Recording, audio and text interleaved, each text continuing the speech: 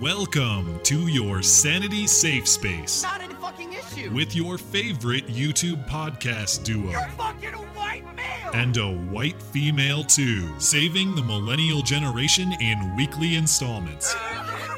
Live from a castle tower and his mother's basement. This is Beauty and the Beta. And we will make America great again. Hello and welcome to the show. A great show, tremendous show, terrific show. Frankly, the best. Ask anyone.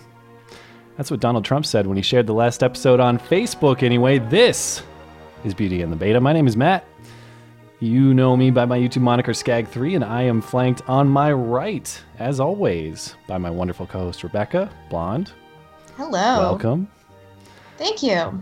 And we have a very exciting guest this week, Mr. Kraut and Tea, the man with the smooth German voice of reason and sanity. He'll give us some insight on all things Europe. More on Kraut in just a moment. Tonight we'll talk all things Brexit and the reaction to Brexit. We'll talk some lingering viewer questions on guns and terrorism. All this and more in your favorite hour of listening material. Thank you for liking the show on YouTube. Thank you for reviewing the show on iTunes. Thank you for emailing us, beautyandthebeta@gmail.com. If you missed the last episode, we are indeed heading to the Republican National Convention next month, and we plan to bring you the best unseen content we can. But we've both put big numbers on our credit cards to make it happen. So if you'd like to help us out, consider supporting the show on Patreon. That's linked in the description. We've got some sweet exclusive rewards for you if you do, like these awesome t-shirts and this awesome mug. It's patreon.com/beautyandthebeta. And of course, we are tremendously thankful to those of you who contributed last week. So, as I mentioned, our guest this week is Kraut and Tea. And he is a German YouTuber I found through Sugar Tits and Bearing. And he won me over with his awesome voice, for one, and his clear, honest looks at really a lot of issues, but particularly, for me, the clash of Islamic culture and Western culture in Europe. And I've seen you up on Sargon's channel recently, Kraut. I've seen you streaming with him. Sargon's a guy I really enjoy. We're both happy to see you rising quickly. Kraut's links are all in the description, so be sure to check him out, everyone. He's a guy we highly recommend. So welcome, Kraut. Would you like to introduce yourself? Well, I'm not as exciting as you make it sound. I don't think I am at all. Yeah, well, I run a YouTube channel. There isn't really much more to say. I'm surprised people watch this shit I make. Very humble. Very humble. Well, I find you very intellectually stimulating, in addition to a good quality listen all around. But thank you. We usually start the show with a recap of any weekend excitement we had. So I know Blonde has some exciting stories. I did. Share, or at least from earlier today, just a mere few hours ago, right? Yes, I went to the Seattle Pride Parade, and it was a total freak show. So I'm going to have a lot of footage of that later. I'm going to do my editing tonight. But I got some good interviews, some with these guys that dress in dog suits for some weird sexual fetish. They were all over the place. Apparently they're like in a group that's 75 strong in Seattle, and they have meetups every week. Weird stuff today. It was wild. So we were talking before live, and I've been told that furries are only people with a sexual fetish. If you dress up and you don't have a sexual fetish, you're not a furry. Nope, just in a costume. And that was confirmed. Okay. Confirmed, yeah. That's pretty much it, though. That's all I got. Kraut, do you have any exciting weekend stories you'd like to share? Although it's Monday morning for you, but I can tell you behind the scenes, Kraut is not wearing any clothes right now. So just imagine that. I got to see it. I got to see it before the show. Oh, yeah. Well, yeah. The last 5 days have been incredibly hot here. So I spent the last 5 days not making any videos or anything like that. I basically was just naked and lying in the sun. And when you're naked more than 2 days, you just get used to being naked and you don't want to put any clothes on, which is why I'm naked right now. Excellent. That's good to hear. I had my 10-year high school reunion yesterday, and that was just as crappy as it sounds, so I really don't want to get into that. But that was kind of interesting. It makes you feel really old, but all your friends look exactly the same as they used to in high school until you all see some high schoolers walking by and they look like children. And so you feel really weird about it. But the other exciting thing from last week for me was I got to appear on Louder with Crowder, which was awesome. And that's linked in the description if you want to check it out. That was super cool. He's a guy I look up to a lot. I was really happy to be on the show. And hopefully we can participate or cooperate together some more in the future. Anyway, I think we probably want to dive right into the big issue, which the two Americans here are woefully ignorant on, which is Brexit and the UK's vote to leave the European Union and the subsequent reaction to it, which has been, to me, probably more interesting than the vote itself. Everyone kind of blaming this and that for the results. This petition for a second election because nobody likes the results of this one, and it's all the fault of those old people out in the country and all that stuff. So we, in preparation for the show, Blonde and I went through a Vox article of all things. So look at Vox to talk about the arguments for leaving the European Union, but they had a nice breakdown of the reasons. I don't know if we want to actually go through that list. Or maybe we could go through that list and Kraut can kind of help us understand some of these things. But what I see as an outside observer, when I look at Brexit, is I see a rejection primarily of globalism, either economically or culturally. And I see people who are saying, I don't like what's going on with the rest of Europe in terms of sacrificing our cultural heritage to people who have come here not necessarily wanting to continue that, namely refugees from Muslim countries. Is that an unfair characterization? It's a rejection. It's a rejection of a lot of things. It's not just of globalism. It's a rejection of Brussels. It's a rejection of how the European Union is set up. It's a rejection of the undemocratic way in which the European Union runs. It's a rejection of German foreign policy. It's a rejection of the migrant policy. It's a rejection of the British political establishment, who were really behind the Remain campaign, and now they're resigning one after another. So basically it was just an uprising and then a complete, rejection of anything that was establishment in British politics. The thing that you mentioned to me that's interesting, and it kind of speaks to something that was confusing in this Vox article to me, because they kind of had conflicting reasons to support the Leave campaign. But when you say that it's that Brussels is undemocratic, that the EU is undemocratic. Mm-hmm. Can you elaborate on that a little bit more, or why we the European Union has the power and authority to enforce laws on other European countries.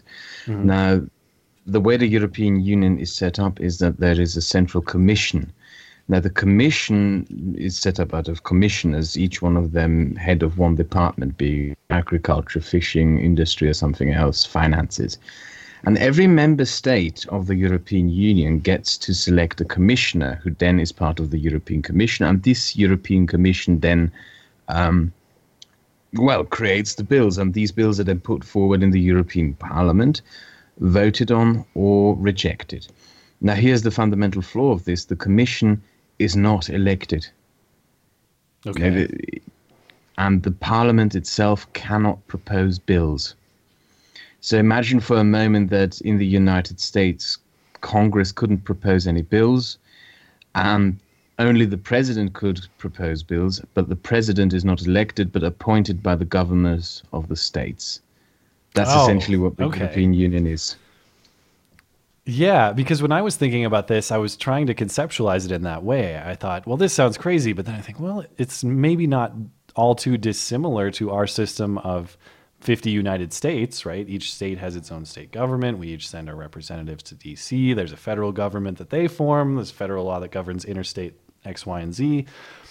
But what you just explained is not a parallel to that. In that the people actually with the power are not directly chosen by the people, if I'm understanding that correctly. I want to make sure that that's... Exactly. Okay. Exactly. There's no democratic accountability towards the people who run the European Union. And yeah, I guess the British people rejected it completely. They also rejected the kind of laws that were coming out of Brussels, because most of, Brussels, and especially the Parliament in Brussels, it started to turn into a Washington, D.C. of Europe, where everything was pretty much run, where you could essentially buy laws through lobbying.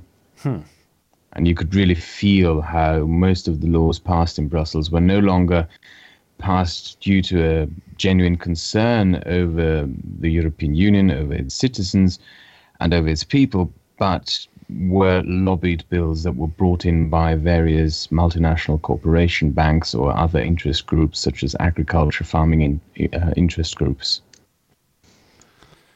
Yeah, the thing that stood out to me that I didn't really understand before this, that makes a lot of sense to me, because of all the I guess in the US we would call them like interstate issues, but in that context you might call them EU issues or something like that. But when it was explained to me that if you are an EU member, am I correct in saying you are required to accept immigrants from any other EU state? No. So that's not correct. That's actually the law in the European Union, the agreement in the European Union is that when a migrant from outside of the European Union or a refugee from outside the European Union sets foot in Europe, he has to stay in the country he first sets foot on. Okay. That's the agreement basically in Europe. The migrant crisis is basically what happened in the migrant crisis was that Merkel decided to simply not follow that rule. Said, okay, everyone's welcome in Germany, but these people had to pass through Hungary, through Croatia, through Slovenia, through the Czech Republic, through Bulgaria. She basically decided that the rule doesn't stand anymore. And if this, it kind of shows how ridiculous the European Union is. There are apparently rules, but you can decide to not follow the rules if you're powerful enough. Jeez. Okay. So this is, as I suspected, this is all far too complex for my simpleton American mind. Because I can understand why. It seems like most of the arguments that I hear coming out of this are just related to sovereignty. And I can understand why it would be incredibly frustrating not to have complete sovereignty over a lot of these issues that are incredibly important. And I think one of the frustrating things is that we've seen the example of what happens when we kind of have a anything goes refugee policy or let anyone in refugee policy, if that's a fair characterization of what's happened in Germany and some other countries. And the popular thing to throw against the pro-leave people is that they're xenophobic, right?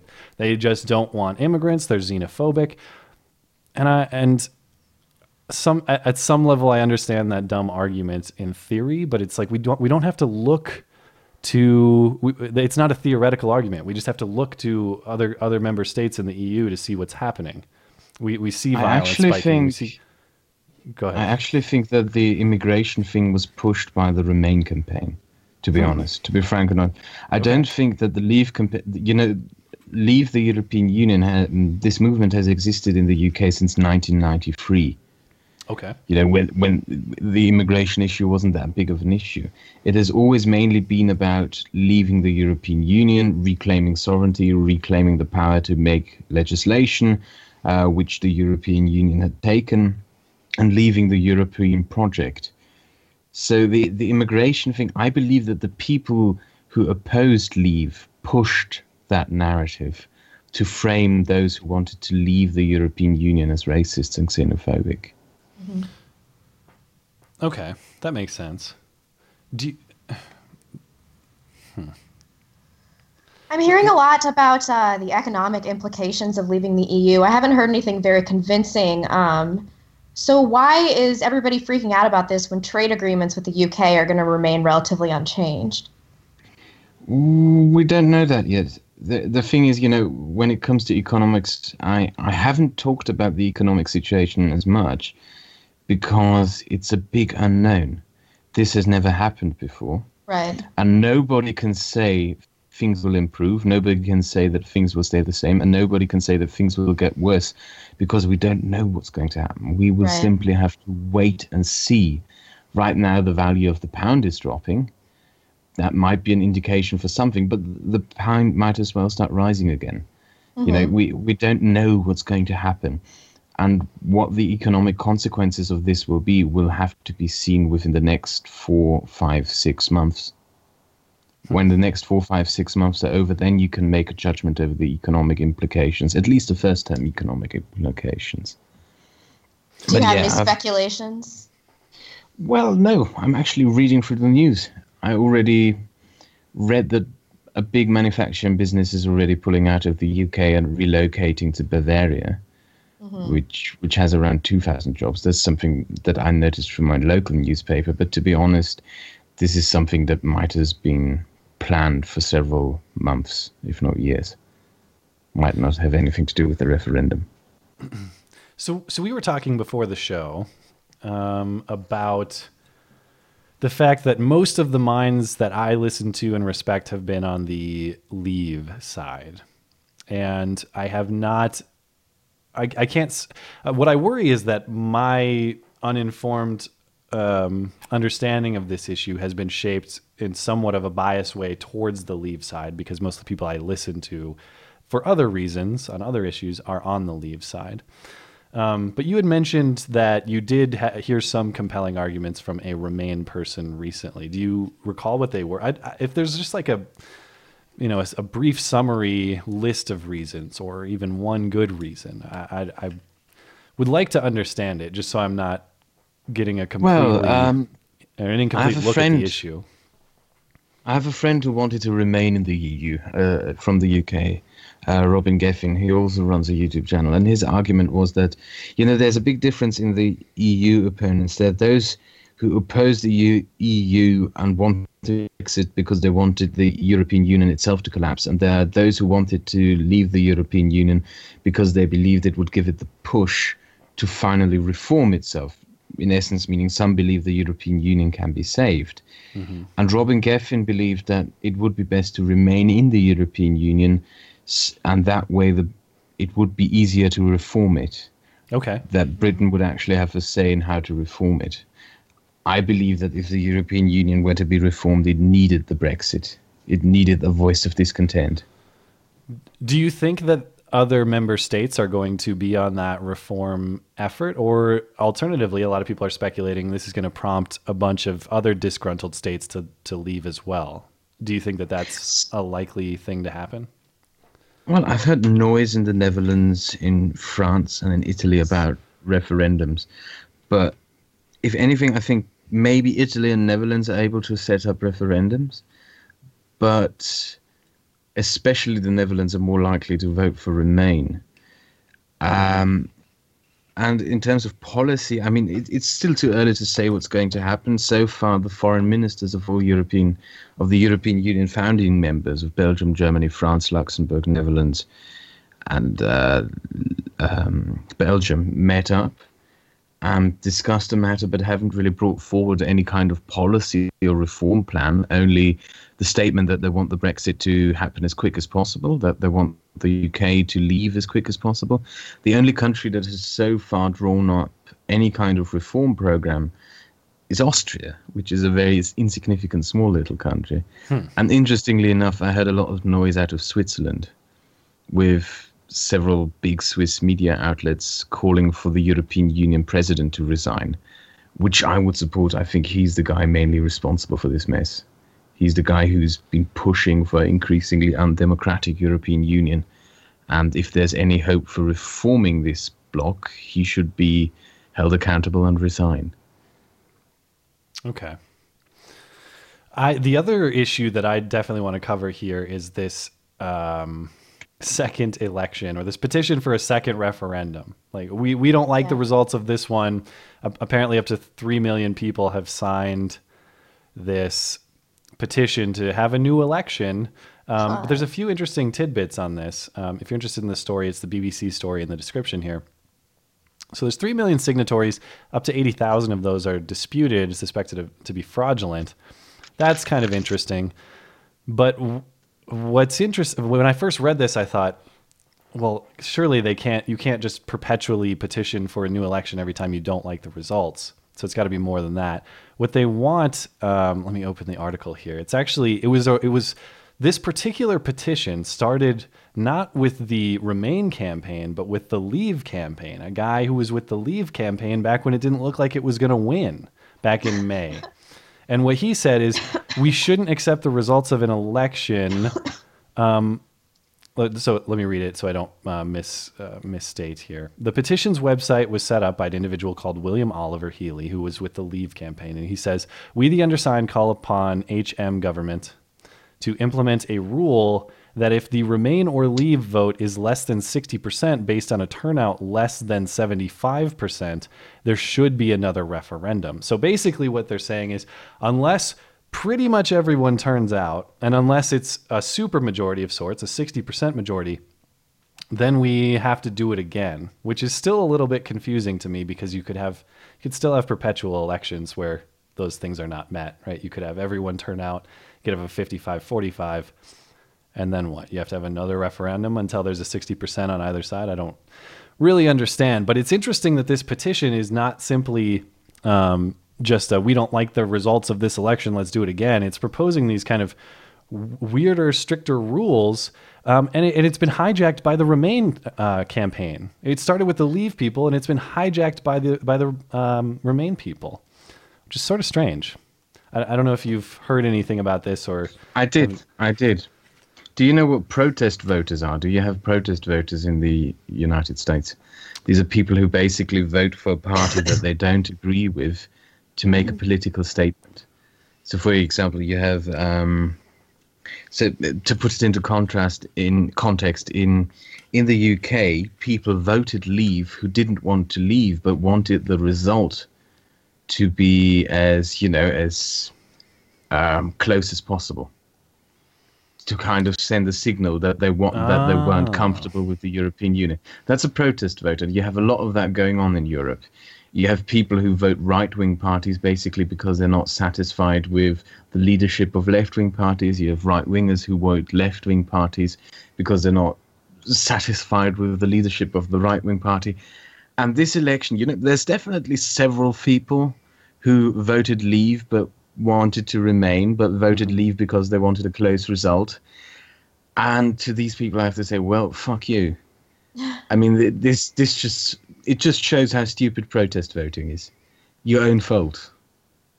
Right, and I guess if that was their intention, they went a little too far, because, I mean, it wouldn't be fair to call this a blowout, but it also was, what, a 4% margin? I mean, that's in the U.S., we would consider that to be a pretty substantial victory in, say, a presidential election or something like that. That's, a close election would be razor thin, like within 1%. Close election. Close election in Europe is 5%. Okay, 5% margin is still close. That's pretty close. So this wouldn't be considered like a resounding victory for the... No, the country is divided as fuck. But, I mean, the fact that Scotland overwhelmingly voted to Remain, that Northern Ireland voted to Remain, this is still... I mean, as much as I wanted Brexit to happen, this is going to have some severe consequences for British politics. You're probably going to have another Scottish independence referendum. And I hope as fuck that the conflict in Northern Ireland doesn't flare up. I think it will, but at least you're going to hear some vicious language going around in Northern Ireland again. The other thing I wanted to talk about while we're on it's kind of a deviation from Brexit, but maybe one of the underlying themes. Last you and I spoke on a stream a few weeks ago, I was just really interested in the the rise in refugee and migrant violence in Germany, obviously, and how that corresponds with a rise in anti-refugee, specifically anti-Muslim public opinion in Germany. And I don't know if you can just offer kind of your experience on what it's been like, because sorry, go ahead. The Syrians don't commit any crimes. Everyone else commits crimes. It's as simple as that. The Moroccans, the Algerians, the Lebanese, the Afghanis, the Pakistanis who smuggled themselves into the country claiming to be Syrians are majority single men, young, uneducated, not exactly good for a stable society. And whilst the Syrians, most of the Syrians who came here actually are refugees. actually just want to live and work. Whilst, I've shared the crime statistics a couple of times already. I mean, even before the migrant crisis happened, we had pretty amazing crime rates in terms of Muslim populations. I mean, the fact that Algerians are the dominant criminal population group in Germany, that they steal twice as much as the next, in the crime statistics in terms of theft, Algerians are the top population group who commits theft. And they're committed twice as often as the next population group, which is Romania. And you have that all across the board. Murder is dominated in terms of population groups by Lebanese, Algerians, Moroccans, by 10 Islamic countries. And it goes all the way through. So even before the migrant crisis happened, we have this clash of cultures and this self-segregation. Right. Now it's just only going to get worse. Well, this is what's interesting to me, is because I don't know that I have like a firm stance on a lot of refugee and migrant issues in the United States, but I am a person that steps back and says, well, hey, let's be thoughtful about these things. And so many of my friends are of the opinion, look, if you don't want every refugee ever or every immigrant ever to come in without any questions asked, you're a racist. And it's just that simple. And it's interesting to me to take a look at cases like Germany, not only where the crime is happening, but where public opinion has directly reflected that. I mean, is everyone in Germany a racist like me, or are they a victim of actual crime? And you're seeing the population move slowly. The more shit happens, the more horrible things happen, the more people start to get less, when this entire thing started off last summer, people were exuberant. Like, oh, let's welcome these people. But now, as the months went by, it's less and less and less people who are happy about this happening. Less and less and less. And you can count it almost every week. More and more people realizing what a stupid idea it was.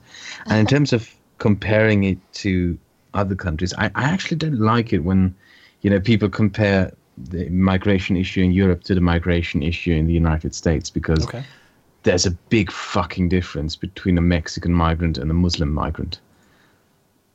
Most of the Mexican migrants probably want to get a job, whilst the Muslim migrant wants to get your head. That's yeah, absolutely. In terms of the motivation, I think that's fair. I don't know that I've heard it ever put that bluntly, but I do appreciate. I mean, it's the same idea. Like, sometimes we have these debates in this country about, well, the Christians don't like the gay people either. Yeah, but there's only one religion that's out to cut off your head. We can agree there might be like intellectual comparisons between them, but the difference between thoughts and actions, right? We can never separate those things. But that's interesting. Reality matters. Matters. In reality, there have been over 40,000 Islamic terrorist attacks in the past 10 years. That dwarfs everything else that might have been committed by all religion combined. Well, this is a theme that I wanted to hit on because probably a lot of you know, I watch Bill Maher weekly. I love his show, even though it's getting harder and harder because every week it's like, Donald Trump's a racist. Discuss. Okay. But they had Paul Begala. At least he's right about Islam, though. Bill Maher is almost always. Oh, yeah, Bill Maher. But he, on the immigration issues, he gets a little strange sometimes. But he had Paul Begala on this week, who's been a long-time Democratic strategist. And they had this insane exchange that I wanted to play. So I'm gonna play that right now because I think it's right in line with some of the topics here. I mean, I hear a lot of talk today about xenophobia. Yeah. And is it really phobia if you have something to be afraid of? 52% of British Muslims think being gay should be illegal. Yeah. It's the kind of thing that would make you a little What percentage nervous. of American Republicans believe that? Can we deport them? Not just American Republicans. Not many. And everyone cheers. Not many. They think it should be illegal? Sure. No, I don't. That's bullshit, Come on, Paul. That's we'll go check it. Paul, you know what? Check it. Stop it. Stop it. Just stop it. It was illegal until a few years ago. There certainly is a hard right wing in this country, but they have no power. It's a lot different. What do you really think if America had Muslimized ghettos, Muslimized, that's not the right word, radicalized ghettos of Muslims like London and Brussels and Paris, where a woman who would walk down the street in a short skirt would be hassled because it was anti-Islamic. What would Americans do if that happened in this country? We would not put up with it. We're a pluralistic society. Exactly. We have Muslims here, and I really don't know Britain. I don't know France, but they're integrated I can see here Vaughn very getting wonderfully. mad. They really are. Whoops, save this for later. Anyway, that's Jesus We Christ. have Muslims here. that's a teaser. It's like for- in my personal experience argument. Isn't that brilliant? Oh, We have Muslims here. I know a good Muslim. I know a tentacle monster that lives in Munich. That's my personal argument. I Yeah. How dare you could not disprove it? believe the idea that, oh, well, how many Republicans want homosexuality to be illegal? Are you, what? Effectively none. What world do you live in? Yeah, and I have never heard a Republican or a Christian say that it should be punishable by death, which is like commonplace in Islam. It's a false equivalence. What an Numbers ass. and actions. matter. But in this case, the Republicans don't Numbers even have matter. those thoughts. They don't even have those thoughts. We had a criminal study in Lower Saxony, which is a state in Germany, and it found that the more religious a Muslim in Germany is, the more likely he is to be violent against homosexual people. Oh my God. Yeah. So that was actually empirically demonstrated. How did they? Yes. How do they measure like how religious one? Like hours spent in the mosque, or like I'm just I'm curious. Like didn't what is read- the?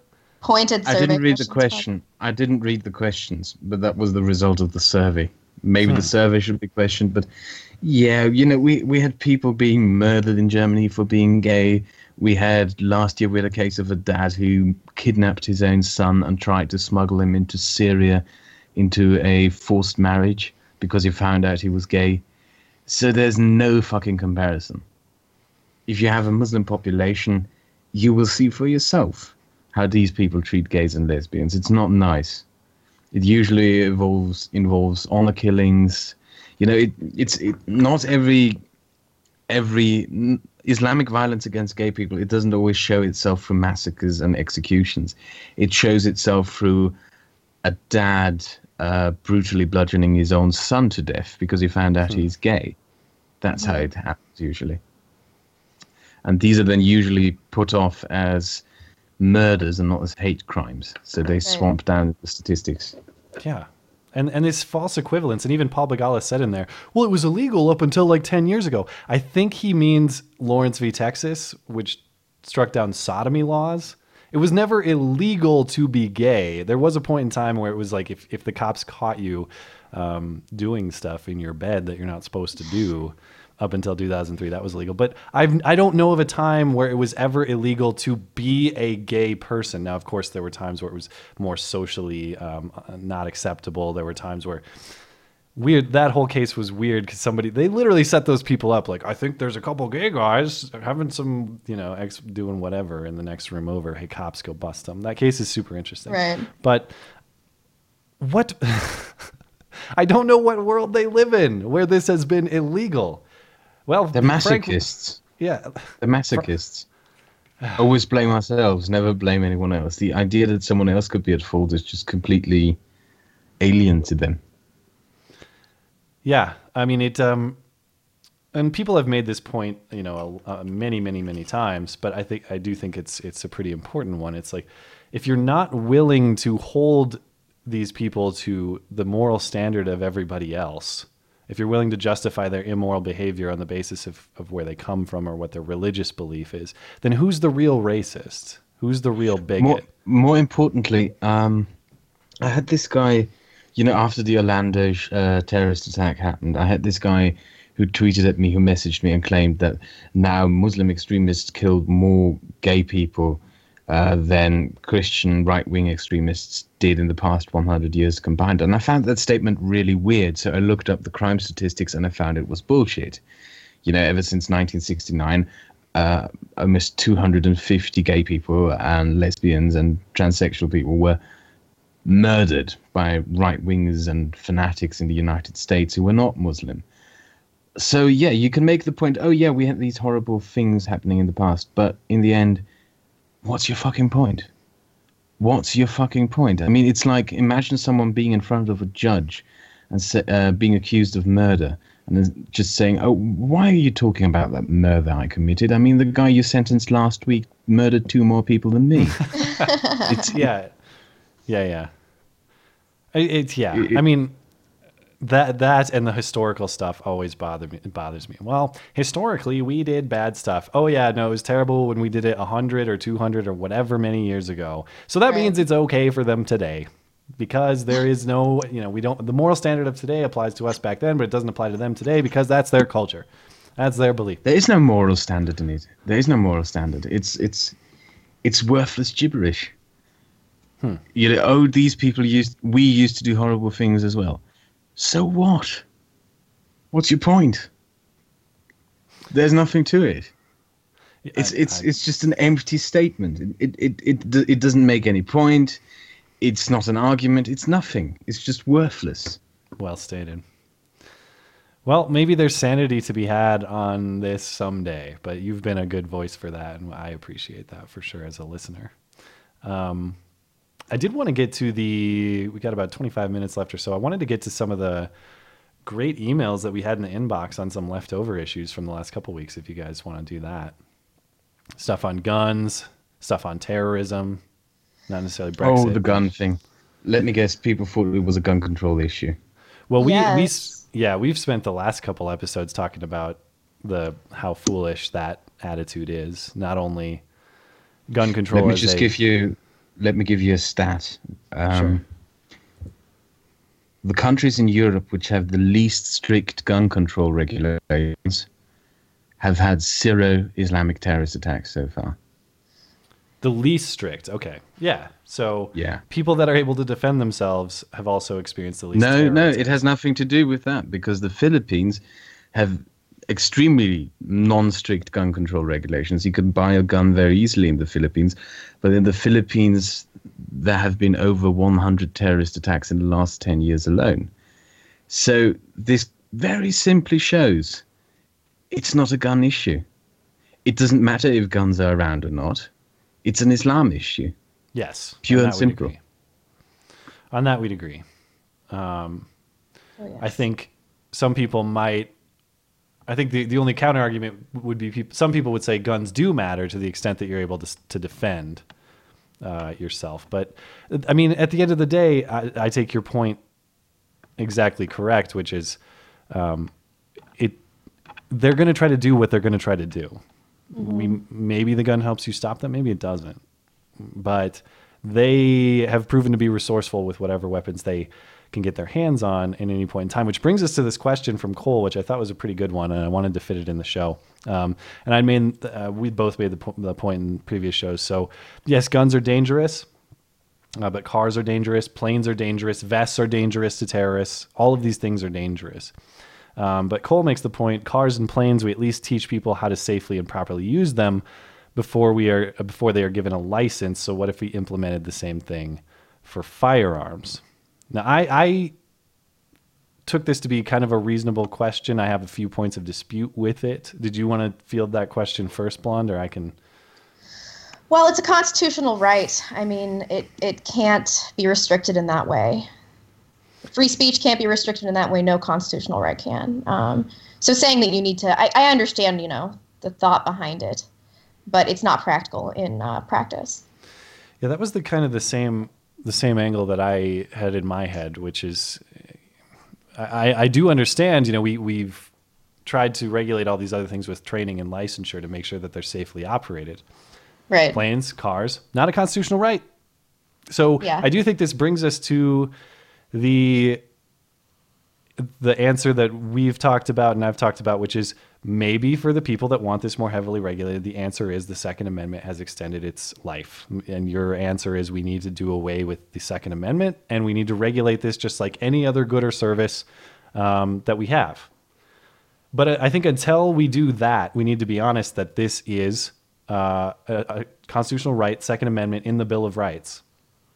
And as long as that's the case, I don't think it's appropriate to start putting in these kind of licensure regulations. I mean, the point you made on the First Amendment, I think, is a fair one. Could you imagine, well, Blonde, we know you have a tendency towards hate speech at times. So we're going to make you go through a training course and learn about how not to say hate speech. And once you've shown that you've passed the test, then you'll be licensed for free speech, not to include hate speech. I think maybe that's not a perfect analogy. There's probably some flaws in that some people could poke. But that you and I kind of had the same thought on that that approach is not reconcilable with its status as a constitutional right.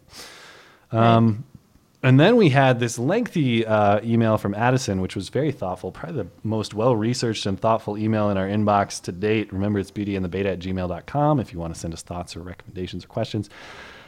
But I feel like I should probably, it's long. I don't know if I want to read. Should I just summarize it, do you think, or should I read the whole thing? It's kind of lengthy. Might want to get those stats in there. I'd read the first paragraph. Okay, so data from START, which tracks terrorist attacks, tells us that there have been about 3,500 deaths of U.S. citizens between 1995 and 2014. Out of the total population today, that's about 0.1% in roughly the past 20 years. So the question is terrorism statistically significant enough to warrant responses to it thus far and extending these responses into the future? He goes on to say the kind of restrictions that would have to be created in order to prevent terrorism are stringent enough to be both inconvenient for people in their everyday lives and unconstitutional.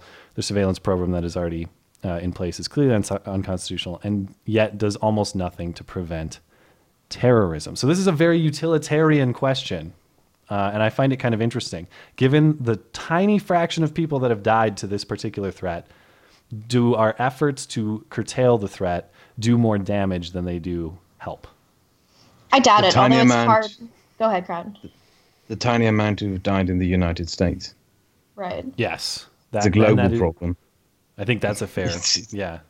It's a global problem, and it's a mounting problem. Like these terrorist attacks are getting worse, more deaths, and more frequency. So I'm not sure if history is really going to be the best dictator. Islamism doesn't show itself through terrorism alone. I've tried to make this point a couple of times. If you go through Europe, you find these ghettos all throughout European cities, in Marseille, in Brussels, in London, in Berlin, in fucking everywhere. And that's also a way in which it's manifested itself through crime, through self-segregation, for a hostile attitude towards democracy. Terrorism is just, if we start, think of the fact that the vast majority of anti-Semitic hate crimes in Europe are committed by Muslims, and that anti-Semitism is on the rise in Europe as a result of Muslim immigration. That's, terrorism is just a small part of it. It is the most violent and most extreme, the most publicly visible, but it's a small thing in the picture. Yeah, subjugation of women. You can't really quantify these things like you can terrorist attacks. Yeah, and the question becomes, if that's the case, if we grant that premise that it's this ideological global issue, what do we do about it? And so I was trying to think, because his email really made sense to me. I was trying to have a hard time arguing against that kind of utilitarian approach. But I thought, well, it's kind of on this premise, it's hinges on this premise that you can't really prevent terrorist attacks. So I dug into that a little bit, trying to figure that out. And I was looking at allegedly prevented terrorist attacks in the U.S. since 2001. So there is a long list that you can look up. But what's interesting is a lot of these are actually alleged to have been basically FBI traps. Like FBI looking up a potential terrorist and being like, "Hey, got a sweet plot. You want to help me out with it?" "No, thanks. I'm good." Really though, it's going to be sick. Everyone's going to know your name. No. Come on, man, just do it. Okay, fine. Oh, you're arrested. It's that kind of thing. You know what I mean? So I'd be interested to dig into that issue a little bit further, because I think it serves his argument a little bit. Like all of this rests on the idea that we can prevent this with appropriate spying or appropriate surveillance or appropriate this or that. And at first glance, like, okay, we've stopped dozens of these through that approach. Have we stopped them, or has the FBI just kind of trapped people to be like, "Hey, good work. We got him.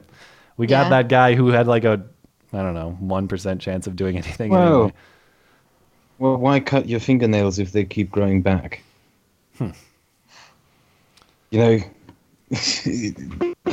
And other than that, one of the main reasons why this continues to continue to happen, and why we're not getting anywhere is because we're not addressing the actual fucking issue. We're not addressing the ideology behind all of this. Well, one of the ways that people, and I'm in full agreement with you there, when I see things like Orlando, I'm like, what could possibly motivate a person to do this? Oh, right. This fanatical religious motivation. And a lot of the things that people come back to me on, rightfully so, I think is, okay, so what do you want to do about it? Do you want to ban that thought in people's head? Do you want to like spy on the mosques? What do you want to do about it? And I don't know that I have a good answer yet, because I agree that it's an ideological problem. How do we keep that ideology at bay? And I don't have a good answer for that. Yes, I want to ban it. I want to say, no, you can't stone gay people to death. Yeah. No, I don't care how much it's part of your culture. You can fuck off with that shit. Okay. No, you don't get to beat your wife up when she wants to divorce you. No, you don't get to murder Jews. It's as simple as that. Oh, come on. You got to give them something. At least give them the Jews. Come on. You have to speak out about the fucking ideology behind it. I mean, we're not having a public debate about it. In public, we're not talking about what a problem Islam is to us. Yes. Mm-hmm. And that's the answer that I usually go with, which is like, look, I don't know the policy answer. What I do know is the correct policy answer starts when we've correctly diagnosed the problem. That's where it starts. And as soon when we have state leaders getting up and being like, no Islam to see here. He was a bad Muslim. He was one of those like, I don't know what I'm doing Muslims. He was one of those guys. Lone wolf. Yeah. It's clearly homophobia that was enhanced by his living in the South, where everyone's really homophobic. That's why. It's a southern U.S. problem, not an Islamism problem. But I think your point is well articulated, which is like, their culture is not compatible with our culture because we don't condone those things that happen. And when they do happen, we need to stop justifying it. We need to stop saying it's okay, because it's not okay in our culture. It shouldn't be okay in theirs either. But, you'd have to I don't think it is as much of a culture thing as it is a values thing. Mm-hmm. Yeah. I mean, cultures, we have fucking Hindu temples in Germany, and we've had bombs planted in Hindu temples by Islamic extremists. So that kind of shows you it's a values thing. Yeah. It's things like secularism, freedom of speech, freedom of conscience, all that stuff. It's a values problem, not a cultural issue.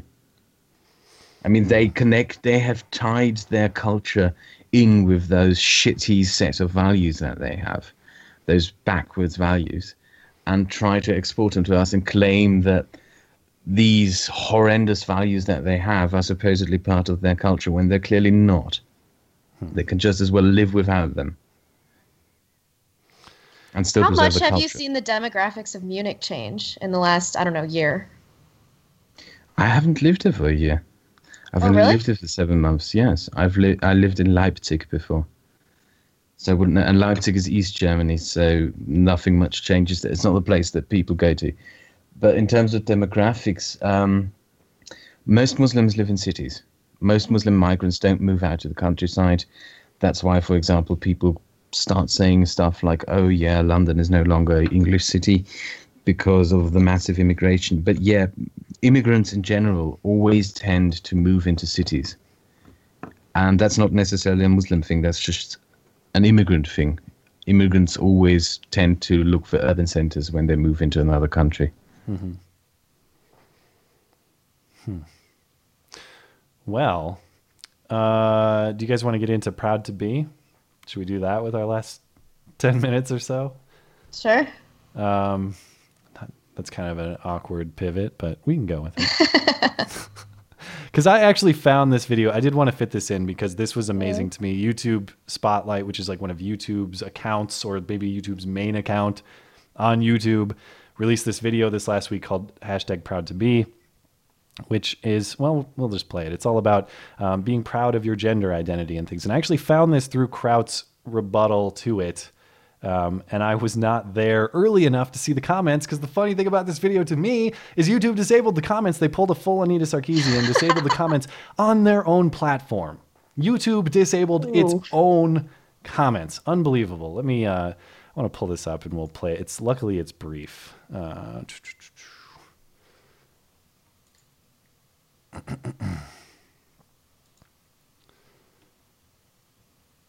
minute 50. Can we last? Let's go.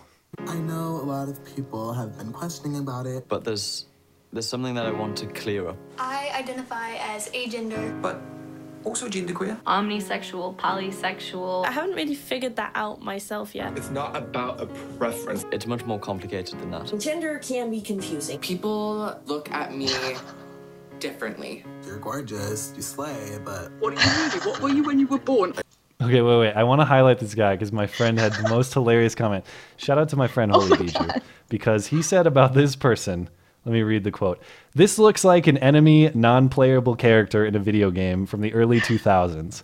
Not a boss, though. Just one that you can hit once and kill, but only drops 10 gold or a small med kit." It's exactly what it looks like to me. 1990s. Cat Black. Yeah. Cat Black is about to appear, and she only gets a 1 second clip in, which is really funny. Oh, I like didn't know. The fact that okay. Because some of these people, I look their channels up, they only have around 60 subscribers, 50 subscribers, 70 subscribers. Cat Black has 50,000 subscribers, and they only give her a 1 second clip. And I really liked it. I think someone at YouTube doesn't like Cat Black. Wait, who is this? Cat one's Black? Cat? Were you when you were born? Are you black? This person? Which Wait. one? You'll have No. The scary one. Keep on. Okay. Sexual. Where do you stick Here. it? This time, this one right here. Oh, Cat Black. Yeah. Okay. I'm not familiar with her, but I can't even tell what she says. It's so. Oh, short. she's venom. She's vicious. She's a fucking cunt. All She's right, one of the biggest social justice YouTube channels. She has around 50, 60,000 subscribers. Those are the biggest social justice YouTube channels, huh? That's kind of surprising. All right, let's hear them out. Let's hear the rest. Sexual. Where do you stick it? Do you got a dick or not? You weren't born a woman. Do you got a dick or not? It's my favorite quote. It's not fair to anybody. What's her deal? My darkest days. It's not fair. There's no space for you. It's not fair. Like when people accept me for who I am.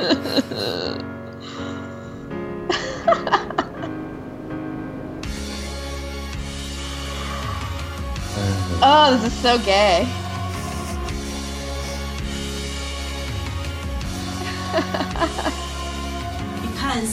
Because let me tell you. At the end of the day, you gotta live your life for you. And it's not something that anyone should have to be ashamed of. I'm telling you who I am. I'm giving you who I am. I'm gay. I'm a lesbian. I am actually pansexual. I am transgender. Soy homosexual. I am 33 weeks pregnant. This one blew my mind. I don't want to be like mean or whatever, but I was like, damn, that guy looks like a sweet offensive tackle, or like a really strong offensive tackle. 33 weeks. Oh wait, he is pregnant. Jesus Christ. I am so proud. I love myself. We will love one another. And now is a time where we need to say no to the hate, to the violence. This won't scare us back. You know, I really... We will be seen, and we will be heard. Go in front of the mirror, take a deep breath, and say, "This is who I am." Just say, stand up next to it, and be like, "This is who I am."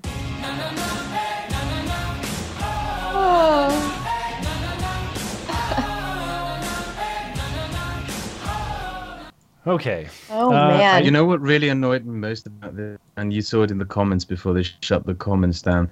They mixed these social justice, agender, gender neutral, whatever the fuck bullshit. They mixed them in together with gay and lesbian people who were just gay and lesbian.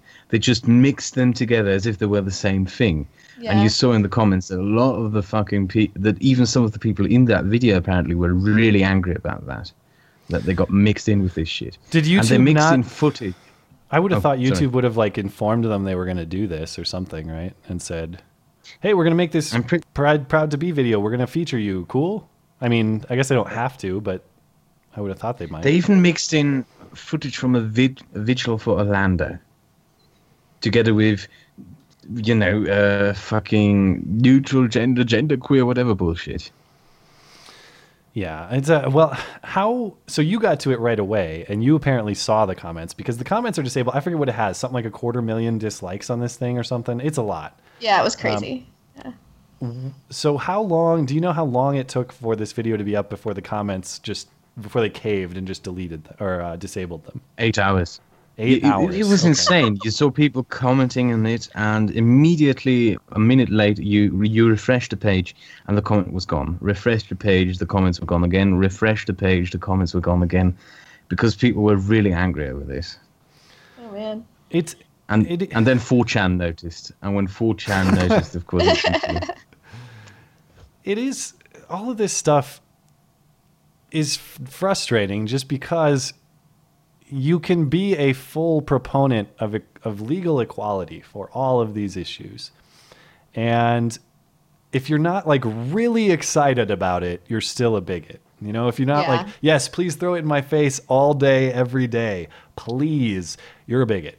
You know, to me, it's part of the broader thing of now that legal equality is largely settled, we're going to go after equality of opinion. You will think these people are cool. You will. The main problem I have is how they're trying to force this, this essentially narcissism, because this gender neutral shit is just narcissism, into a legitimate movement. Yeah, I think because there are places in the world where you need to campaign for gay rights. Yeah, but then they force this that's part of their nonsense into culture, dude. That's part of their culture. Leave them be. And we aren't allowed to pass any judgments about this. Like that pregnant dude, that kid is going to be screwed up. You cannot tell me that kid's not going to be screwed up. That's unethical. That shouldn't be happening. Ooh, if there was a documentary about it, I'd watch, or where are they now 5 years from now? Strangely enough, yeah, I'm hardly upset about that dude at all. The thing that annoyed me the most were the kids. I'm genderqueer. It's not fair. Yeah, that's true. And Cat Black. I mean, she only had 1 second clip, but I hate that woman. I really. What's her fucking shtick? hate I've that never woman. heard of her before today. She's a social justice YouTuber. I can send you a link to her channel later. She's just really, white people are evil. She made a White History Month special on her channel, telling us all how whiteness itself is the cause of all evil in the United States and whatnot. And yeah, social justice warriors do have their YouTube channels, but they're very isolated and, people only stick to them who agree to them. I think my comments got deleted there. Yeah, well, oh, God, I wish I could be a fly on the wall in the meetings at YouTube about the decisions that were made, not only for the production of this, but for after. Because you can't tell me, and I do see some comments in the live chat about, there is real discrimination. Sure, I mean, I grant there's probably a certain segment of that, but not everyone who is tired of this kind of thing being force-fed is an agent of discrimination. I do not go out and target trans people or gay people for mocking or discrimination on any kind of regular basis, and I am admittedly annoyed by this presentation. I didn't I guess I could click. I didn't click thumbs down. I didn't dislike it. So good guy me. If you meet gay people, people who campaigned for gay rights in the 70s, 60s, and 80s to a certain extent, who are they today? They're just normal people. Mm-hmm. They have their lives, they have their jobs, and they're trying to push this exuberant, narcissistic nonsense into this movement. Yeah. Whilst, in fact, the gay rights movement was about being able to live in society as an equal citizen. Yeah. That was what it was about. And part of that is not being special anymore. Once you are an equal citizen before the law and you're afforded all the rights and privileges that our society offers, that means just being a person, just going about your daily life. And sorry, you're not a celebrity for the sole basis of who you are. And I guess, but the counter argument to that would be the Kardashians, perhaps. I don't know. So you will get your feelings hurt. That is part of being a human being. You just have to suck it up, stop being a pussy, deal with it. I think those are wise words to round out the show on. Stop being a pussy, deal with it. Yeah. Unless there's any topics you'd like to discuss further, Kraut, we'll defer to you if you want to. No, it's your show. It's your show. Awesome. And it's almost 4 a.m. Yeah, well, we appreciate you showing up so late and offering some insight to us, because we were going to wing it solo and probably say all the wrong things on Brexit in Europe and look really dumb. You're welcome. To be honest, we do appreciate it. So a note about next week's show before we close it out. It is Independence Day holiday, the Independence Day holiday weekend here in the U.S. next weekend. So we are moving the show to Saturday night. That'll be July 2nd. And it'll be live at our normal time, 9 Eastern. We're going to have 2 wild Australian bears next week. That's the rumor. It's going to be Bearing and Sugar Tits here on the show next week, and we are going to appropriate their culture and just bastardize everything Aussie. So that'll be a fun show to look forward to. But other than that, thank you kindly to the live viewers and the chatters. I saw Bearing hang out in the chat, in addition to a cavalcade of other celebrities. So thanks for being here, everyone. If you're listening on demand or on YouTube, if you're listening on YouTube, I should say, or on an audio platform, thank you for supporting the show. Remember to email us at beautyatthebeta@gmail.com. Take your questions and requests and suggestions there. And please, if you can support us on our trip to Cleveland for the Republican National Convention, check us out on Patreon, patreon.com/beautyandthebeta. Thanks to Kraut, our guest, for being awesome and helping us out. We will be back next Saturday and every Sunday after that. If it's Sunday, sorry, Chuck Todd, it is not Meet the Press. It's Beauty and the Beta. We'll see you then.